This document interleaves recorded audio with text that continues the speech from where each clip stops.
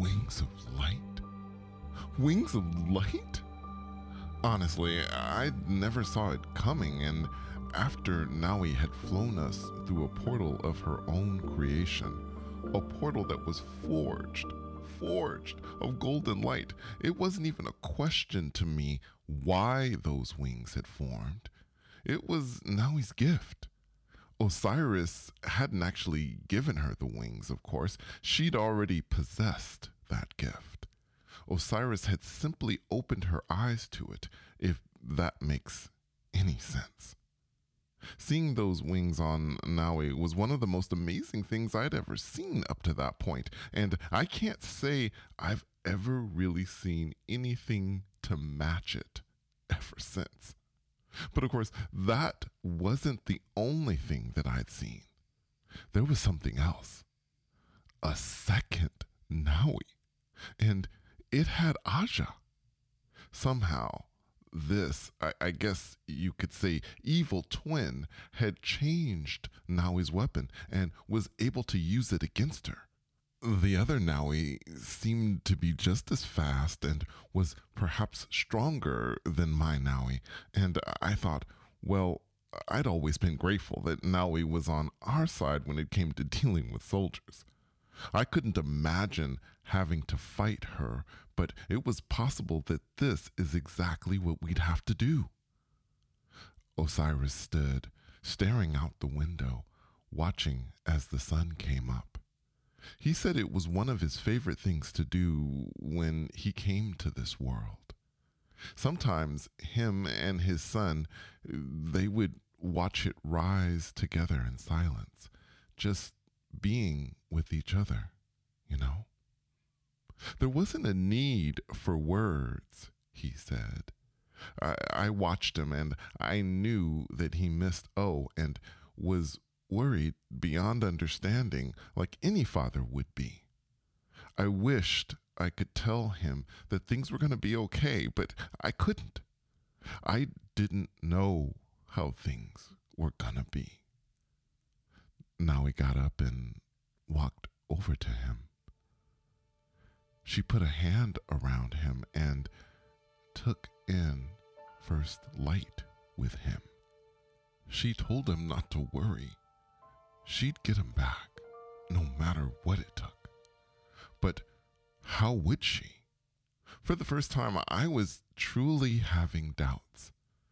This soldier that was able to suck the warrior parts out of a warrior had Aja, and even though Nawi having wings was really, really cool, I just couldn't see how that was going to help us get O back, especially if we had to fight the other Nawi.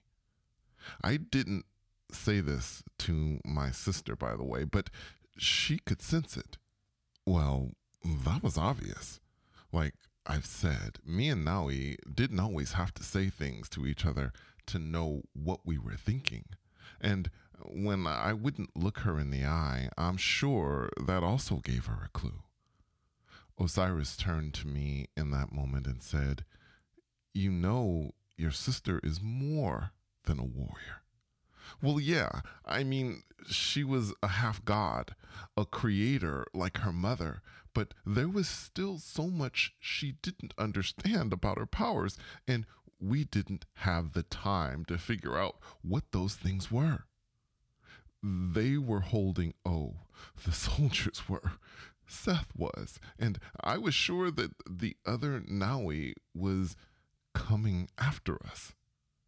We needed the warrior Nawi, the one that had trained her entire life, the one that always made me feel like everything was gonna be okay, because in that moment I really didn't know. Osiris turned to Nawi and looked her in the eye.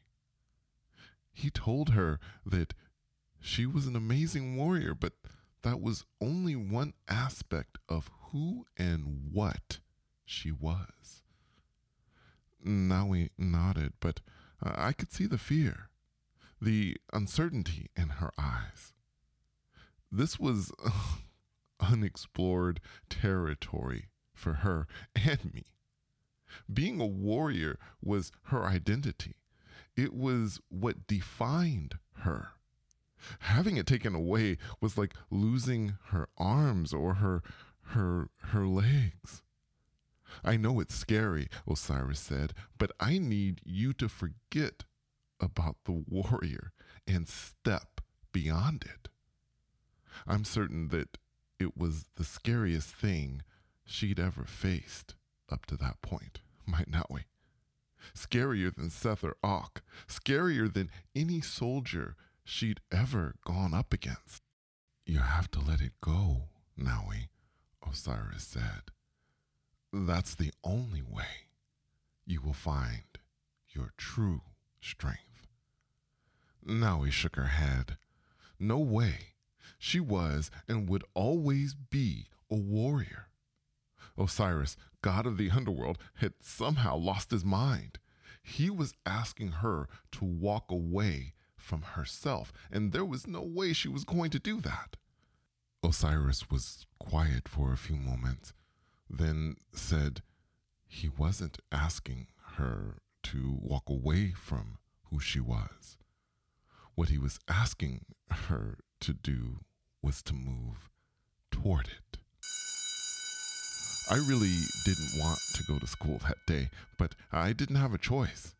After all, we were still teenagers, and if we didn't start showing up in school, it might raise suspicions. And what was really strange about that day was the weather. It was late May, and in Northern California, things are usually starting to warm up about that time. But not that day. That day, not only was it bone-chilling cold, it was also pouring. It felt like everything was off, and I wasn't sure why. Nawi was with me, but, well, she really wasn't. After Nawi had told Osiris that she wasn't about to let the warrior part go, he told her that if she changed her mind, he wouldn't be far away. All she'd need to do is say his name, and then he disappeared. At lunch, there were people running through the rain, shielding their heads with notebooks, and I could see others huddled together underneath any shelter that they could find. Nawi didn't seem to care and walked through the pouring rain without covering her head. I took her by the arm and led her to the place where we used to see Building 33, that place where she'd first met O, a place we hadn't seen for quite some time. I thought maybe being in that place would wake her up somehow. At the least, it would remind her of O, who I knew she missed terribly. And I was hoping that that would be enough to get her going. But then something crazy happened. The pouring rain turned into ice pellets, and those pellets turned to fire. The kind of thing you might see in something like the Ten Commandments, but wow, it was really happening. Me and Nawi quickly ducked into a building and just looked at each other. Was this really happening? Then we ran toward the door just as a bunch of students poured in screaming. Yeah, it was really happening. We could hear the echo of people screaming throughout the school. Then an announcement over the intercom. Principal Gardena, her voice rattled, but somehow calm, telling everybody to seek shelter. The doors began rattling as hurricane-force winds were slamming into the building, and the ground itself was trembling. I pulled Nawi into a broom closet, and the screams were suddenly muffled. When I looked into her eyes, and we were literally nose to nose in that box of a room, I could see the fear in them. And I gotta tell you, it was tearing me up inside. 'Cause, you know, I understood that Nawi was half human. I knew there were times in the past when we fought soldiers, and She was afraid, even though she looked calm, at least on the outside. I could sense the fear, but I always ignored that feeling and told myself that the bravery she projected, despite her fear, was solid and I could lean on it. Seeing her like this, well, I could see the fear she kept hidden, and it was screaming out as loud as the students on the other side of that broom closet. I told her I had to go, that I'd be back, and suddenly I was immersed in shadow armor and flying through the wall. It truly went that fast. Gotta tell you, I'd never flown through a solid object that easily before. I did it without even thinking about it.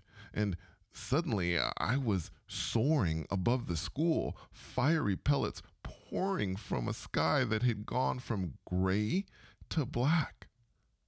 I was sensing all of this, of course. My face and head were completely immersed in the shadow armor, and I wasn't seeing with my eyes anymore. I was seeing with my instincts.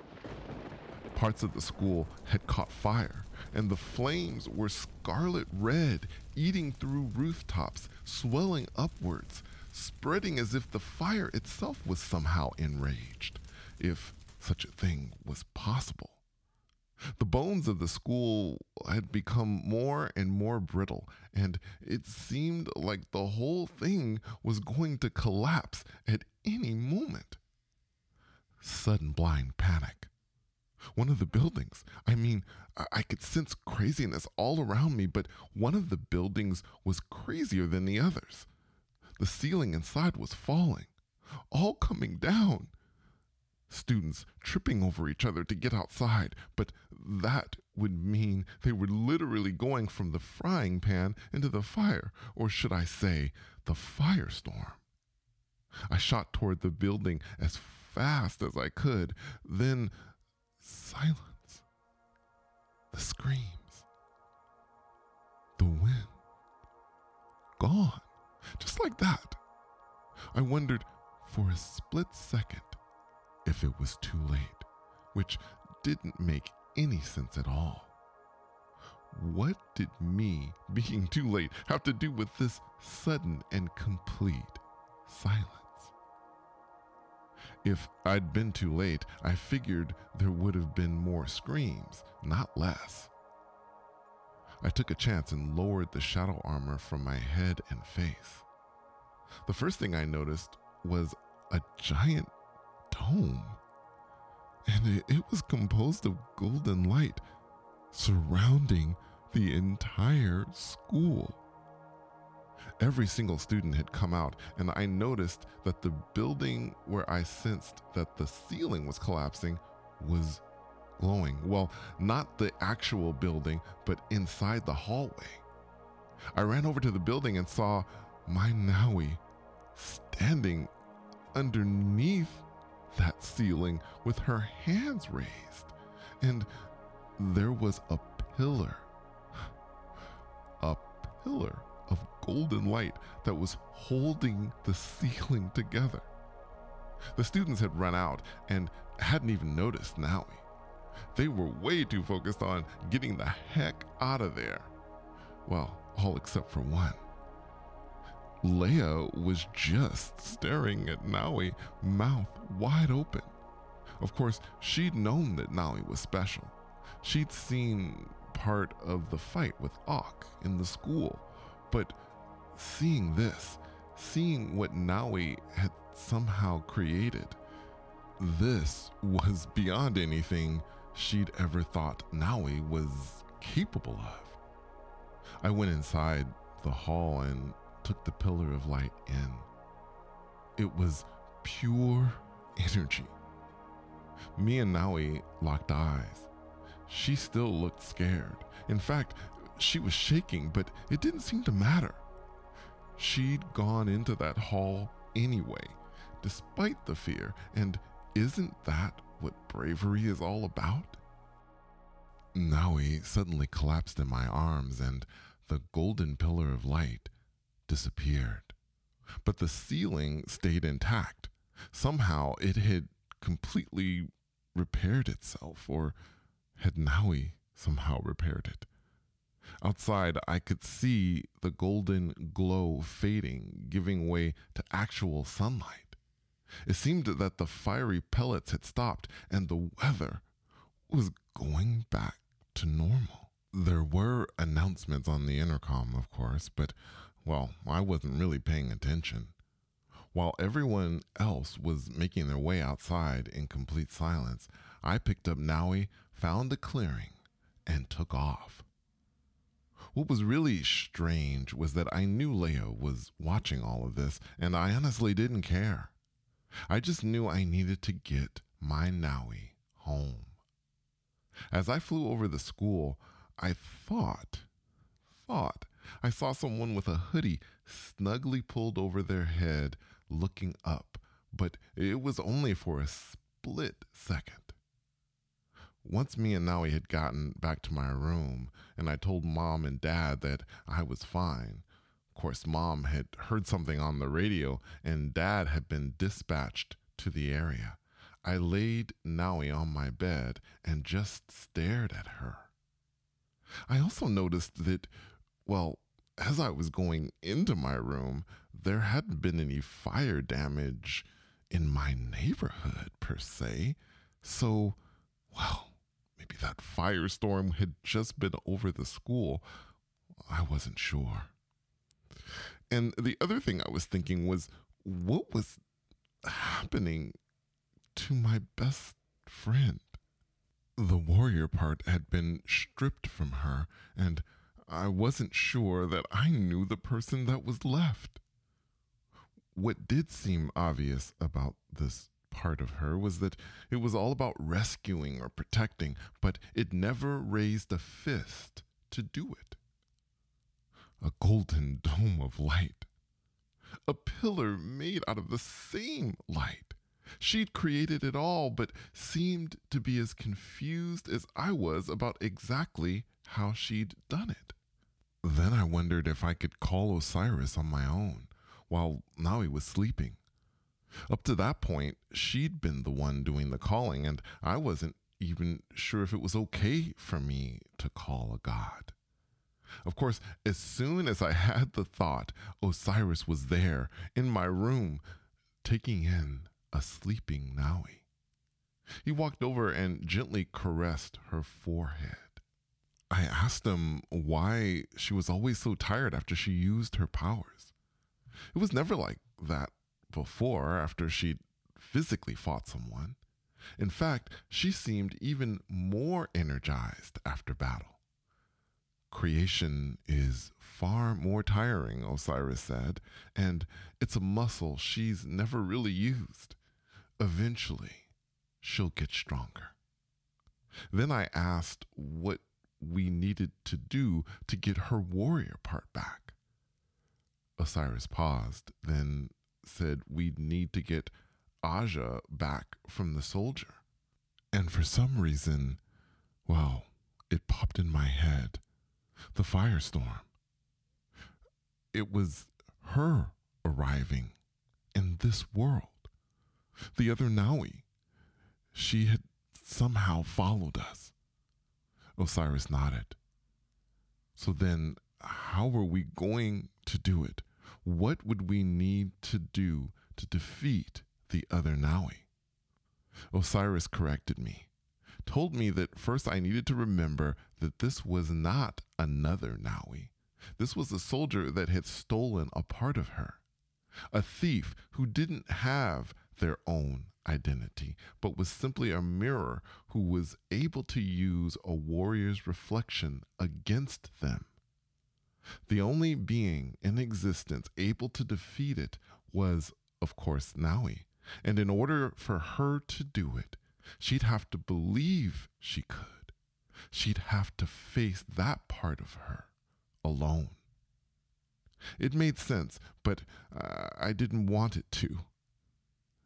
Naui began to snore, and I almost laughed, covering my mouth just before it had burst out of me.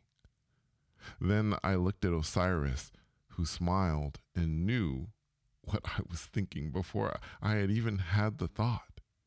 He said that he sensed that his son was okay. I told him that we were going to get him back. And then I gave him a quick squeeze on the shoulder and he disappeared. There I was, telling the god of the underworld that we'd rescue his son, but I didn't know if I believed it was possible. I laid down on the floor where Nawi usually laid and shut my eyes. It was only going to be for a few moments. Just wanted to give my eyes a bit of a rest. But the second I shut my eyes, I opened them again, and day was suddenly night. I couldn't believe it. I looked around toward my bed, and Nawi wasn't there anymore. I wondered how much time had passed. Then a red glow. It was dim at first, but quickly began to get brighter. I turned toward my window and saw a fireball blazing out of the darkness. Before I knew it, the fireball had somehow passed through my window without blasting it apart and was hovering in the middle of my room, completely filling it. Despite what it was, there was no heat coming from it. In fact, I felt a chill as a hooded being stepped out of it. And it was the same person I'd seen watching me from the ground as I'd carried Nawi home. "Hello, Eric," said the soft voice emanating from inside the hood. Well, it definitely sounded like Nawi, but I knew better. I tried to activate my shadow armor, but nothing happened. Then she said, "I know you've missed me. Well, I'm right here." "You are not my Nawi," I said. "But I am the other Nawi," responded. "The part that calmed you when you were trapped in the living prison. The part that you went into battle with, despite how afraid you were. I am the rock that holds you steady," she said, "and I need for you to talk to that other part, the part that's weak, the part that's afraid to face me. I need you to tell her that I need her, that we need each other, and the only way that we can be whole again is for her to give Seth what he wants. It's really that simple." Then the other Nawi lowered her hood, and I could see her fiery eyes burning as bright as the fireball hovering behind her. The truth was that I did miss that part, the part that always steadied me in the storm, that was Seth, Auk, and their soldiers. It always made me braver than I thought I was ever capable of being. 'Cause I always knew that if all went bad, that part would protect me. The other Nawi said, "Think about it." Then she turned and walked back into the fireball, and it exploded. My eyes snapped open and I jumped off the floor. I looked over and saw Nawi in bed, still asleep. Had this been a dream? Or had the other Nawi truly reached out somehow? I wasn't sure, but what I did know was that I needed my Nawi back, whole, and the only way that was going to happen was for her to face the part of herself that she truly feared the most. On April 29th, the adventure continues. And coming soon, the Chronicles of Detective Bender and the super secret adventures of George. Stay tuned.